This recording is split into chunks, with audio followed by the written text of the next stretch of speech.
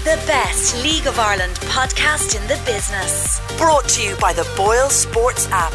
Cash out and in-play betting available in the App Store and Google Play Store. This is Off the Ball. Now it's time to welcome Cork City's newest signing to the Off the Ball League of Ireland podcast. Dan Casey, how are you? I'm very good, thanks, Jamie. Dan Casey has signed a 2-year contract to join the Rebel Army, and he will be playing in Turner's Cross for the next 2 years, having played for Bohemians coming home from the UK as well.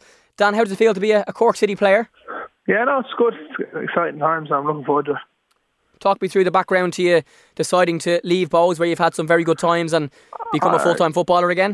Yeah, listen, I had great times at Bows. It's a great club, but I just want football. Full-time football was a huge factor in the move, and I'm delighted to sign for Cork.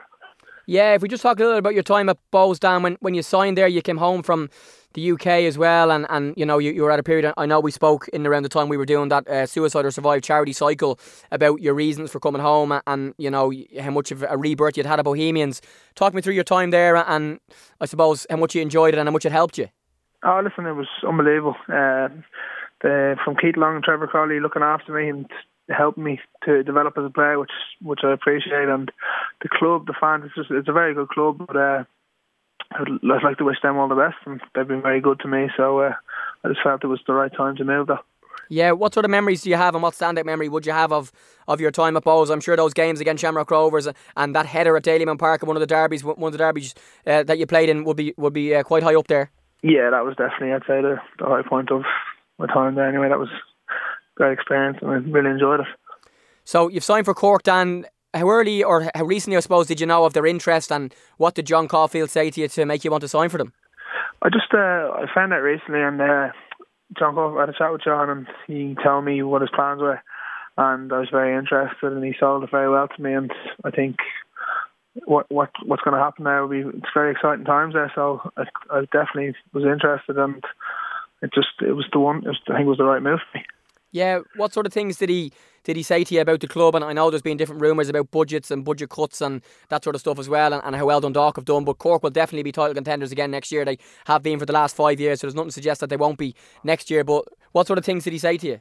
You said it, they've been there for the last couple of years, and he doesn't want he wants to win, and that's what I want to do. So when he was telling it, just that he wants to do as best he can and try and win the league as everyone does. So he sold it well, so it was what I wanted to do. You'll be going back to full-time football as well, Dan. You were a full-time footballer clearly in England with Sunderland for, I think, 4 years as well. So just talk to me about that and how much I suppose you're looking forward to it, because Bows, although they were almost full-time with the amount of times they trained, it was always in the evenings, whereas this will be kind of a full-time mornings, gyms, being able to sleep, recover, eat properly and be a full-time footballer again. Yeah, listen, that's what I dreamed of as being a kid, and when you get that opportunity again, you can't really let it go. So I'm looking forward to it. Hopefully I can push on and get better as a player. Yeah, for you, the full-time aspect of it, just tell me a little more about that and kind of what you expect from it. You've clearly done it before, but again, you're going kind of back into that environment now. Yeah, no, it's just it gives you the sort of the freedom to do extra stuff that you might not have at other clubs. But I've seen the facilities down there; that's unbelievable, and it will definitely, hopefully, help me get better as a player. Now, Dan, as we hear from your accent, you're a proud Dub as well, and you've been living back in Dublin for the last while since you've come home from that time living in the UK from when you were 16 as well. So you're going to have to now move and go and live in Cork at least for most of the weeks. Yeah, I might get a bit of stick for that, but no, I just have to deal with that. Was that a consideration for you? And I know we had Stephen Beattie on last week leading into the cup final, and he was just saying, you know, he's a Dub, but he's been at Cork for so long, he almost feels like a Cork man now. No, listen, yeah, he done brilliant down there, so if I can take anything from him, it'll be just to go down and do my stuff. Like, hopefully I can go nearly as good as him. I'll be doing well. Yeah, he's had a really good time there as well. So you live there, you'll be in a full-time environment as well. And I know you spoke in the Cork media release when they announced your signing about the other number of defenders who've been at the club and who've done well. And again, it's unclear at the moment with the likes of Alan Bennett and Sean McLaughlin and others if they'll be there or if they won't. But for you, you're going into now a competitive squad to try and get your place in the team.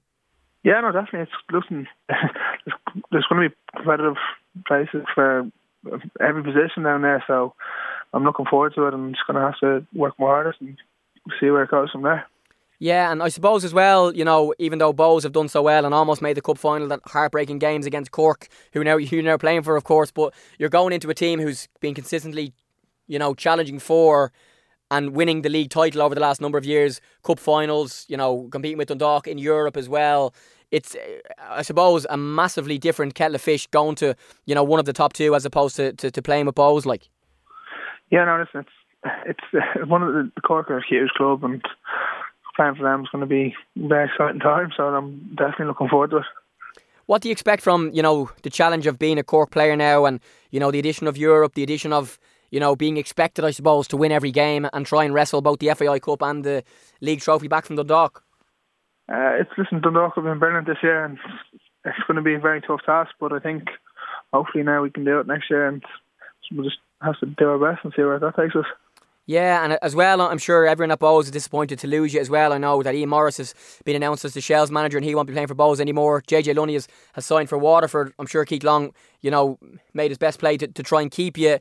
I'm sure you've spoken to him. Was he disappointed to lose you? And, I suppose he did do his best to try and keep you at Bohs again.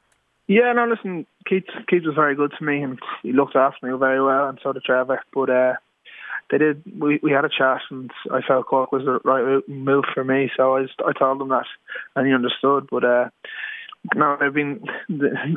Keith's done a great job there, and I can see him continue to do that.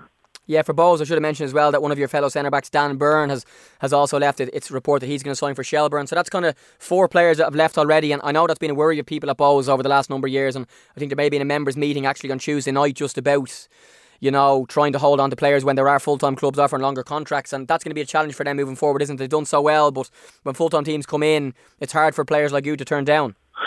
It is. I think it's most young kids' dream to be a professional footballer, so when it does come and you get the full-time opportunity, it's hard to say no to. But Bohs is a great club, and a lot of lads, I know for a fact, would love to go there. Now, Dan, I want to talk about Ian Morris for a moment, your former teammate. He's now a manager in the league as well. I know you would have had a good view of his goal of the season on Soccer Republic for your team against Cork. I know you were suspended for that Cup semi-final replay. What were your views of that goal, first of all? It's very ironic that a person who's now a manager only a few weeks ago scored the goal of the season. No, it's mad, but I played centre-back with Ian most of the season, and he's still got a lot of time left in him if he wanted to play, but he's got a great knowledge of football, and I think he'll be a very good manager. I'm looking forward to see how he does.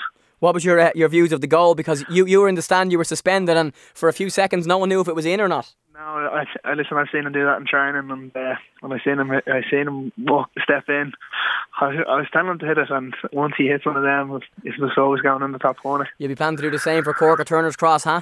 Oh, please God. I suppose, Dan, just on a final note, we just want to talk about Europe, and it's something that League of Ireland players speak about all the time, as reasons why maybe even some of the top players continue to stay here as opposed to going to like League One or Championship or Scotland, where kind of Europe just isn't an option.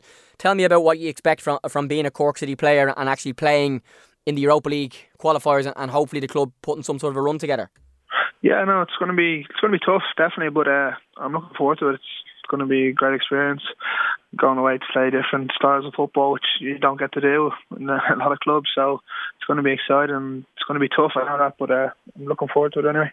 I'm sure that was one of the reasons why you wanted to go to one of the top teams.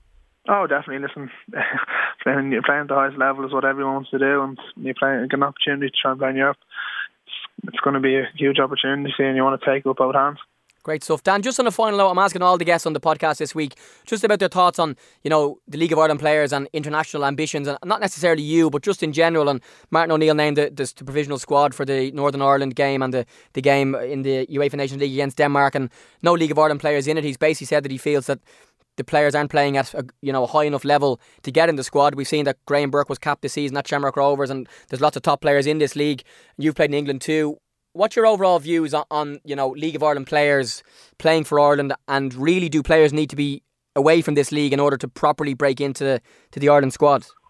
I was in England myself, and there's a lot of players in this league that are well able to go over and play in England, no problem at all. But I don't know. It's one of those topics I don't know enough to really comment on. But I know from my experience of playing in the league, there's a lot of lads in England that are equally as good, if not better, than lads over in England. So I don't know, it's just one of those things, really. Yeah, and just like in your experience this season, for example, maybe playing against someone like a Patrick Hooban who's scored 30 goals, there's, you know, younger strikers then and maybe less experience in the Ireland squad. Do you feel someone like him, and having played against him a lot this year, you know, if he did get a call up, would be capable of doing well at that level? Oh, listen, definitely. His stats don't lie, and the amount of goals he's got this year, I think he might feel hard done by not getting in the squad, but listen, that's for another matter, but I think he'd be well able to. He'd fit right in, no problem. Great stuff for now. Dan Casey concentrating on the off-season. Dan, where are the holidays? Sean Gannon was saying he's gone away for a few weeks as well. You'll be getting back to Cork to move your life in there, but I'm sure you'll have a little breakaway at some stage. Yeah, no, I might go over, hopefully watch a game over in England, but one of the Premiership matches hopefully, but I don't know, I'll see. I have to see what happens. Great stuff. Well, listen, Dan Casey, appreciate your time. Congratulations on your move to Cork City. Best of luck. I'm going to chat to you in 2019. Perfect. Thanks very much, Jamie. Off the Balls League of Ireland podcast. Brought to you by the Boyle Sports app. Cash out and in-play betting available in the App Store and Google Play Store.